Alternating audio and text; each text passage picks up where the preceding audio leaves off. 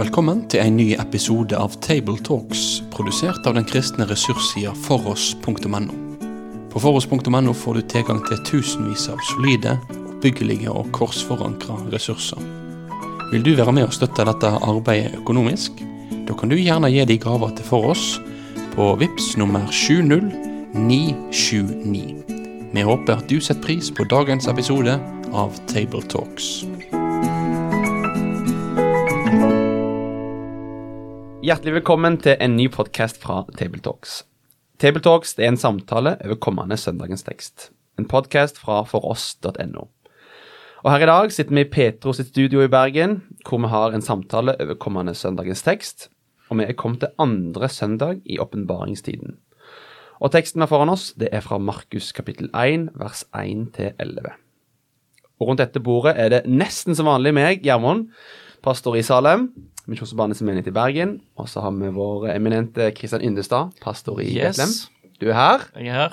Men, Kristian, du må introdusere vår gjest i dag. Ja, vi har jo kastet ut the old man himself for noe friskt og nytt. Benjamin Anda er på besøk. Nei, han er bare midlertidig på besøk, altså. Han er stand-in i dag, og en god stand-in, vil jeg si. Veldig kjekt å ha deg med, Benjamin. Hvem er du da? Kjekt å få være med, og at dere kaster ut en old man og får inn en unge mann, men jeg er jo gammel til sinn, så det passer ganske greit. Benjamin Anda, prest i Delk her i Bergen. Jeg har vært prest i den norske kirken før, men nå er jeg back in Bergen. Det er fint. Jeg er fra det lovede land, Rogaland. Men det er godt å være tilbake i Bergen blant gode venner, og ja, så frem til det. Veldig kjekt. Og sånn, lokasjonsmessig så ligger våre menigheter ganske nærme hverandre, egentlig, når jeg tenker på om. Ja, vi konkurrerer jo her i sentrum. Vi utfyller hverandre. Vi utfyller hverandre. Men vi ligger veldig nærme. Jeg ligger jo i gamle Salem, så det er jo litt artig. Ja. Så ble jo dere stiftet i Bethlehem, så det er helt sant. I NLM, altså. Ja. Så apropos det, så bare går vi rett i gang.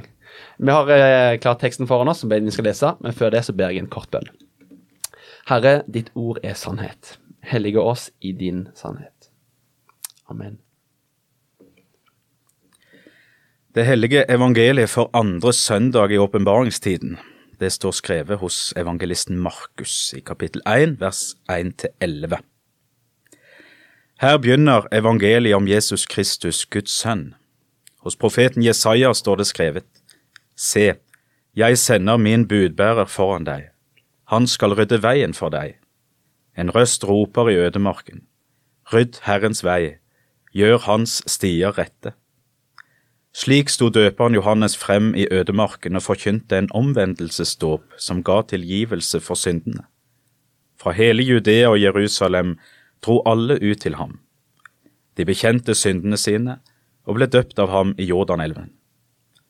Johannes gikk kledd i en kappe av kamelhår og hadde et lærbelte om livet, og han levde av gresshopper og villhonning. Han forkynte: Det kommer en etter meg som er sterkere enn jeg, og jeg er ikke verdig til å bøye meg ned og løse sandalremmen hans. Jeg har døpt dere med vann, men han skal døpe dere med den hellige ånd. På den tiden kom Jesus fra Nazaret i Galilea og ble døpt i Jordan av Johannes. Straks han steg opp av vannet, så han himmelen dele seg, og han så ånden komme ned over seg som en due. Og det lød en røst fra himmelen: Du er min sønn den elskede. I deg har jeg min glede. Amen. Amen. Takk, Benjamin.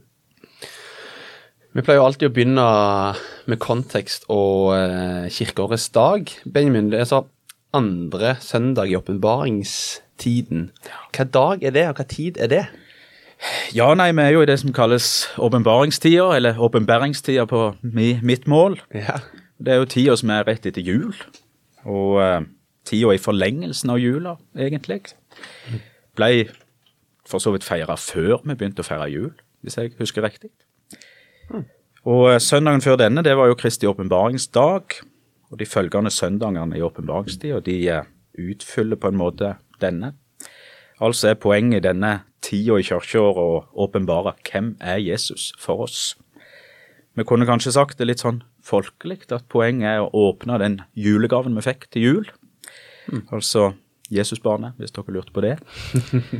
Åpenbaringstid og bibeltekstene, de viser oss hvem dette barnet som ble født julenatt er.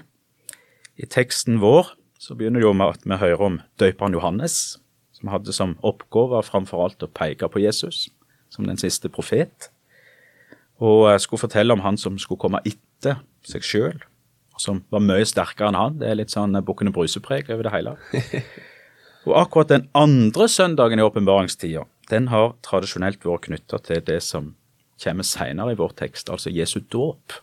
Det er liksom hovedpoenget for andre søndag i åpenbaringstida.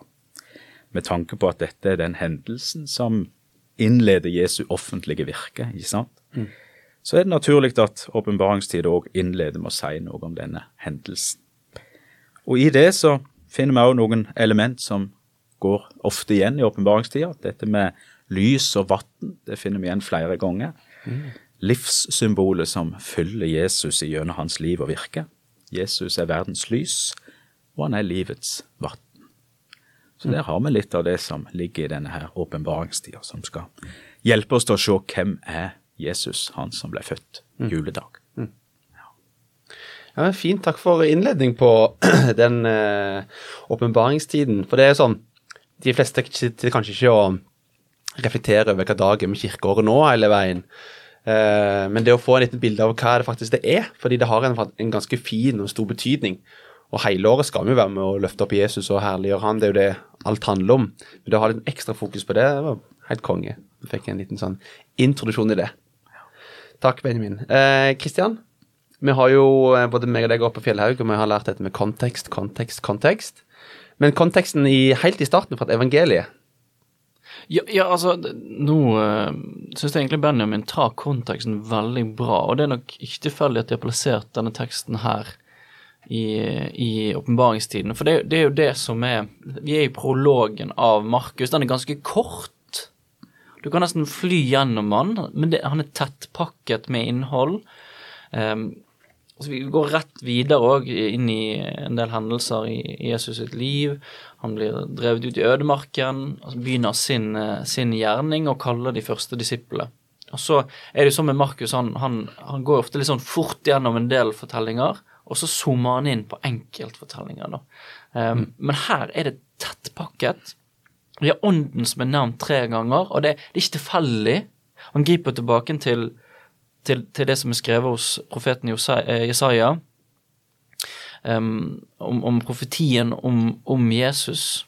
Nei, dette er profetien om Johannes, men det hele teksten her griper tilbake til at når ånden kommer, det er min ånd som skal utgytes, dette her er mannen, dette er Messias, dette er tegnet som skal følge Messias, og at det kommer Elia, så vil jeg lese om i kapittel 9 da, når disiplene går sammen med Jesus ned fra fjellet og lurer på felt på, her var jo Elia, hva skjer med det? Så snakker Jesus om det og peker tilbake på Johannes, som kom og ryddet veien for Herren og gjorde i stand til tjenesten til Jesus som den siste profet.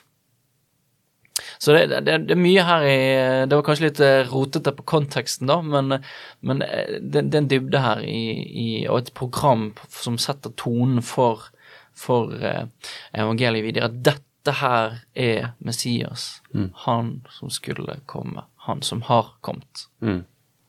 Så kan en oppsummere det på en folkelig måte og si at det er startskuddet på mange måter til Jesu virke og gjerning? Ja, det er jo det det er. Det er jo det det er. Helt kort, tydelig fortalt av Markus her. Men det griper jo tilbake til Gamle Testamentet, og med masse tråder der til profetier om ånden som skal bli utgitt. Og her nevner han ånden 3 ganger over Jesus. Det er ikke tilfeldig. Det får understreke det poenget at dette her er Messias. Og det at denne profeten som skal komme, og røsten som roper i ødemarken som skal rydde Herrens vei. Og denne røsten, la oss snakke litt om det. Altså, døperen Johannes, jeg hørte en skrøning fra Sotra. Det var en som jobbet som forskalingssnekker eller støyper, og støypte murer og sånt, og het Johannes. Og da var det de forvekslet det mellom støyperen Johannes og døyperen Johannes. Så det var litt fin. Jeg er jo snekker selv, så jeg tok den da. Men nå snakker vi altså om døyperen Johannes, eller døperen Johannes. Han virker som en karakter, når du leser han. Ja, det er jo absolutt en karakter med kamelhår og villhånding og det hele. Det er ikke akkurat det jeg pleier å ha til, hverken til begledning eller til på skiver hver dag. Nei. Kaldt der oppe i Norge, vet du. Ja, det er det. Det er jo det. Vi prøvde faktisk å legge inn på AI denne historien og lage et bilde. Det var veldig vanskelig for AI å illustrere dette. Jeg ser ikke helt for meg, men han blir illustrert i ulike sammenhenger med en person med liksom fillete klær og ser litt sånn rusket ut da. Men dette var den personen som Gud skulle bruke til å bane vei for Jesus. Det var helt nydelig. Men hovedoppgaven til Johannes, hvordan er det vi opplever hovedrollen til Johannes og hvordan gjør han det? Jeg synes jo det summeres opp i et av de ordene som Johannes selv sier, ikke akkurat i vår tekst, men særlig de andre evangelier, ikke sant? Se der Guds lam som tar bort verdens synd. Og så peker han på Jesus. Altså jeg tenker det er jo hele formålet for Johannes sitt liv. Han skal bane vei, han peker på Jesus. Det er ikke seg selv. Ikke sant? Han skal vokse, jeg skal avta og alt dette her. Da kommer en som er sterkere enn meg, bukkene Bruse, men det er mye bedre enn bukkene Bruse. Han skal slå et mye sterkere troll, og så videre. Og den personen er det Johannes peker på. Ikke sant? Det handler ikke om Johannes. Og sånn er det jo hos profeterne ellers også. De er jo litt sånn ruglete typer, hele den der bølingen av profeter. Men det er de Gud bruker, altså de små og litt rufsete til å peke på han som er større, som kommer for oss. Ja, og Jesus sier jo at han er den fremste, største menneske blant mennesker. Eller, når Johannes evangeliet så sier Jesus det at fremste som er født blant mennesker, det er noe sånt. Og nå parafoserer jeg da. Men utrolig sånn viktig type. Viktig mann. Viktigere enn kanskje vi ser for oss for Jesus og for å sette scenen da for hans inntreden. Det er jo spesielt med dåpsteksten her. Jeg har tenkt på det at Jesus blir døpt og så blir det startskuddet for tjenesten hans, og det kommer vel ikke unna det er en dyp symbolikk i det. Han stiger ned i vannet.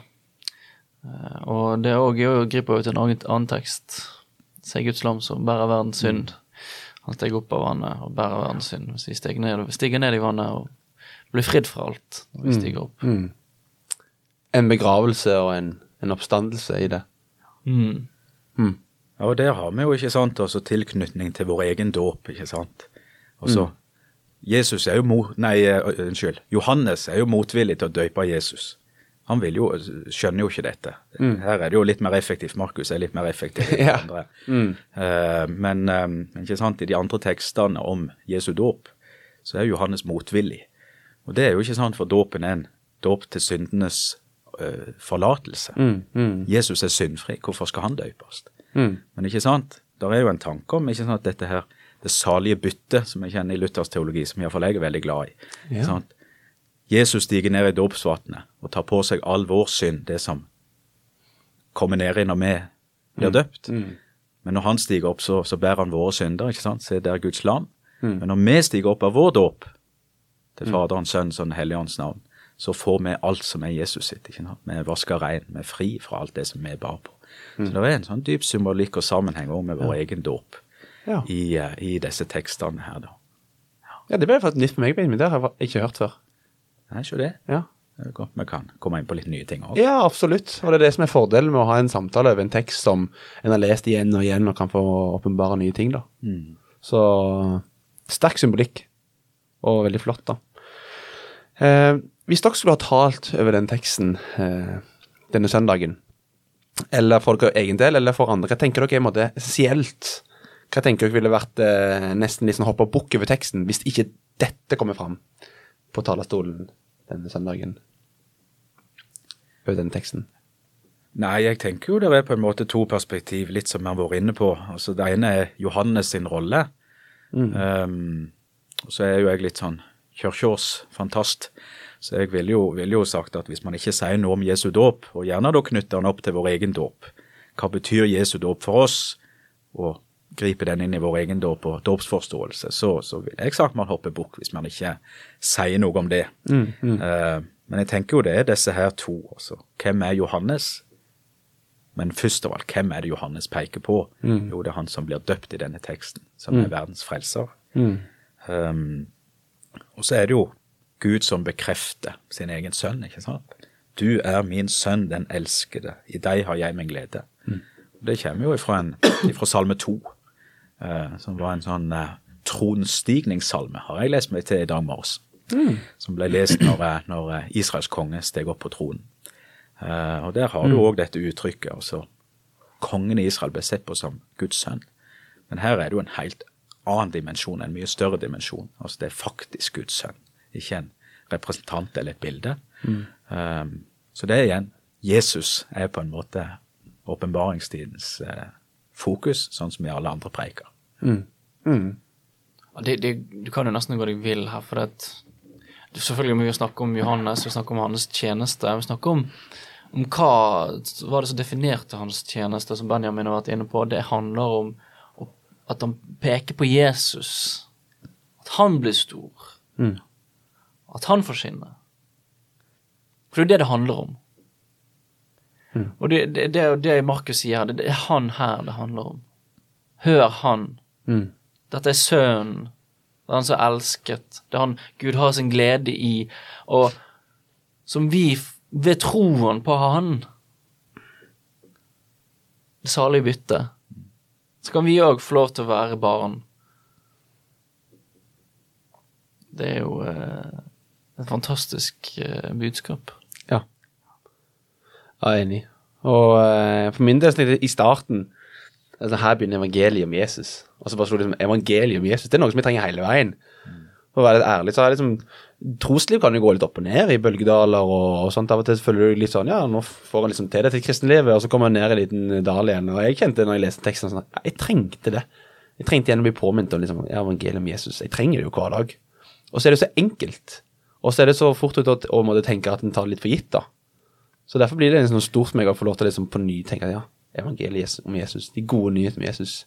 Det også for meg, det ikke bare en sånn teoretisk greie om at Jesus tar noen greier for noen, men det liksom, det for meg. Ja. Ja, det jo det vi lever av.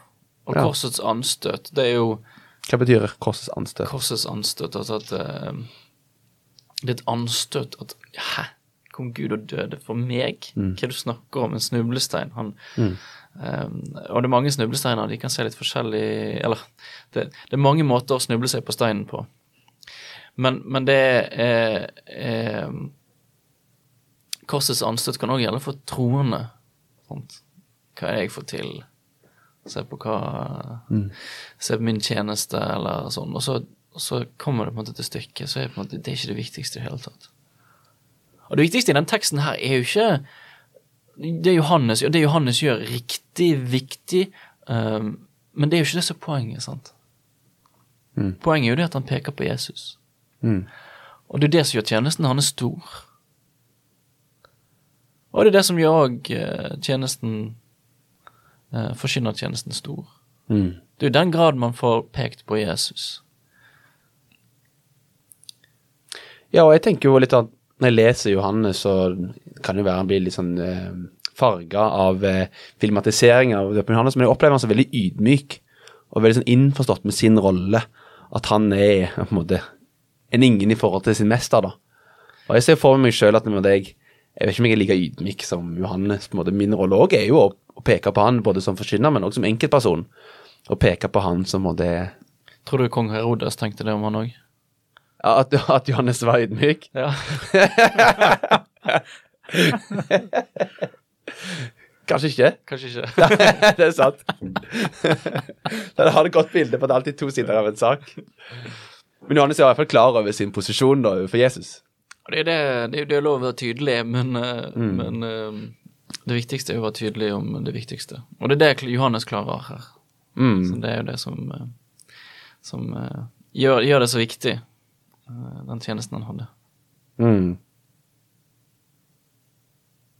det denne teksten, eller er det en annen tekst det står han skal vokse, jeg skal avta? Eller er det en helt annen sammenheng? Det er vel Johannes evangeliet, ikke? Tar jeg feil da? Ja. Jeg tror kanskje det er Johannes, men nå svarer jeg litt over, over husken. Ja, ikke sant?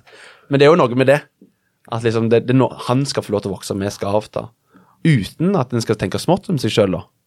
Jeg tenker jo det at for de som lytter på, for min egen del, en skal ikke tenke smått om seg selv for det, bare fordi at en følger en stor mester. Nei, vi får jo lov til å være barn av han som er kongen, ikke sant? Altså det er jo, vi blir jo opphøyd, og Jesus opphøyer du små, ikke sant? Altså så det med å tenke smått om seg selv er jo, skal vi jo hjelpe hverandre til å ikke gjøre. Ja. Men ikke sant, ydmykhet er jo en dyd, en kristen dyd, og tale sant, ikke sant? Johannes er jo et veldig godt forbilde for forkynnere, prester og pastorer, tenker jeg. Ja. Og at det alltid er Jesus det handler om. Men vi får jo stå i lyset av Jesus, ikke sant? Så det er jo en fantastisk plass å være.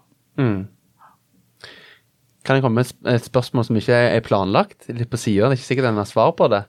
Men døperen Johannes hadde jo en funksjon, en rolle. Han skulle måtte bane vei. Og jeg ser for meg Suleskars fjellovergangen skal bli åpnet i mai, kommer brøytebilen og bare måker på over der, og så kommer bilene kjørende. De baner vei, brøyter vei.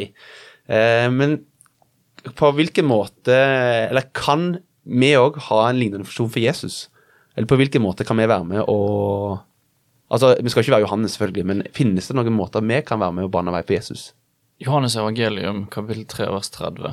Jeg bare følte vi måtte lande den før vi går videre. Punktum på den. Takk. Bane vei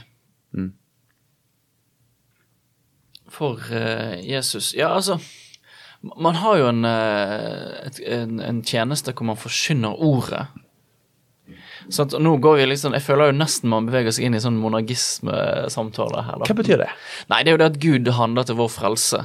Vi kan ikke bidra til vår egen frelse. Det er han som gjør sitt verk ved ordet, gjennom ordet, så skaper ånden, troen og tilliten i våre hjerter. Sant? Så på et vis så kan du si det, at vi har en døperen Johannes tjeneste ved at vi forkynner ordet for at Jesus skal vokse, for at han skal bli stor, og at forkynneren som står der fremme er en av de minste, men han får lov til å peke på det største. Det er jo, det tenker jeg er noe man kan reflektere over, og viktigheten og storheten av det å forkynne Guds ord. Timothy Keller beskriver det, en avdød pastor og doktor vel i teologi, beskriver forkynnelsen i 3 ulike grad, altså fra den store skaren, i mindre fellesskap, i bybegruppe, misjonsforening eller cellegruppe, men også 1-til-1, da. Jeg tenker jo enkeltpersoner også kan jo være med og få lov til å peke på Jesus måtte forkynne Jesus også i enkeltpersoner, peke på han i ulike livssituasjoner og sånt, og det er kanskje en ting som jeg har savnet litt i min sammenheng, at Jesus er synlig og tydelig kanskje i forsamlingene våre, i forkynnelsen, sånt. Men kommer du på hjemmebane og folk har utfordringer med økonomi, eller hva det skal være for noe, så går han fort, og det merker vi en egen del, går veldig fort til egne, finne løsningene selv, i stedet for, men hva sier Jesus om de ulike tingene da? Så... Ja, der er det jo ikke sant å kanskje gjøre som Johannes og kunne tale sannhet inn i den enkeltes liv. Ja. Johannes også gjør jo det, det koster han jo hodet. Bokstavlig talt, men han gjør det. Selv om det koster, og det å tale sannhet inn i menneskers liv, enten det er ugunt, eller det er gode ting, ikke sant? Folk har jo behov for sjelesorg. Det å kunne komme og tale sannhet. Altså, du er Guds barn. Syndene dine er tilgitt, hvis du kommer fram og legger det til Jesus, ikke sant? Og igjen, Jesus blir stor i den enkeltes liv. Og der tenker jeg man kan ha en Johannes-rolle og bane vei inn i menneskers enkeltliv. Altså. Ja, og peke på Jesus også i de situasjonene. For Jesus, det står at han er full av nåde og sannhet. Og jeg tror vi kristne kan av og til bli veldig sånn snillesten, at vi skal alltid være så snille hele veien. Men Jesus også talte jo sannhet, som du sier da. Ja, og det er jo mange som forteller det at de kristne sammenhenger, det var ingen så, de var kanskje på litt gærne veier, og så er det ingen som forteller de at kanskje du skulle gjort noe annet, tanke på din kristne tro, og så forteller de at det var en som faktisk våget å si ifra, man kjente på takknemligheten over faktisk, det var noen som brydde seg om meg, altså det handler ikke om en fordømmelse, Vi har jo lett for å havne i den grøfta at alt sånn kritikk, det er fordømmelse. Det er et veldig godt poeng, og så kan du tenke på Johannes som en sånn her slags broiler som gikk rundt men nei, han talte sannheten, og det er å på en måte se et menneske som er på vei i fortapelsen da, i kjærligheten til sin egen synd. Hvor er kjærligheten å ikke si fra? Og der tror jeg Johannes har veldig mye å gi oss ved å si fra, men si fra på en måte som peker på Jesus, hva han har gjort, og la det få være hovedpoenget her. Og det er jo kanskje den store utfordringen for oss, som ikke er Johannes, at vi har ikke det innbakt fra mors liv av. Det hadde jo Johannes. Han jublet jo inn i magen, ikke sant, når han traff sin slektning der i den andre magen. Men det er jo en utfordring, og absolutt også et kall, tenker jeg. Ikke sant? Hvordan møter vi mennesker, og hvordan kan vi peke på Jesus inn i deg? Ja, uten at han blir så redd for å gjøre det, at han lar være. Nettopp. Fordi jeg snakket med en kamerat, og så snakket om formaning. Altså, brukte du begrep formaning? Jeg har aldri hørt en kristen bruke begrep formaning. Sånn, er ikke det en vanlig kristen ting? Jo, men jeg har aldri hørt folk bruke det før. Så han hadde trodd det var en ting som de bare stod i Bibelen, men du egentlig ikke snakket om. Formaning er jo blitt et fyord, ja, rett og slett. Og så, det er ganske skummelt når det er blitt det. Ja. Men forman i kjærlighet, ikke sant? Ja. Og det er en øvelse. Absolutt, men vi må ikke være redd for å gjøre det. Nei. Ja vel, boys, er det noen ting en har brent inne med i dag som en ikke har fått nevnt i denne teksten her, om døperen Johannes og Jesu dåp? Vi har vært innom litt forskjellige ting da, men hovedtrekkene har jo vært døperen Johannes som baner vei for Jesus, er brøytebilen som rydder vei, og dette med Jesu dåp da, og det salige byttet. Er det andre ting? Jeg synes jeg har vært innom mye bra, jeg. Ja. Jeg er enig. Da vi drøyer det ikke. Da vil jeg bare si tusen takk for at du har lyttet til denne episoden. Guds fred og velsignelse og forberedelse til dere som skal forkynne over denne teksten denne helgen. Må Jesus bli stor i våre kjerker. Da vil vi si takk for at du valgte å få med deg denne episoden av Table Talks, produsert av den kristne ressurssiden foross.no. Driftinga og utviklinga av nettsida vår, den er avhengig av gode og trufaste støttespillere. Vil du gi en gave til dette arbeidet? Da kan du gi den via Vips nummer 70929, eller så kan du besøke foross.no for mer informasjon om å kunne bli en fast giver. Ha en god dag videre.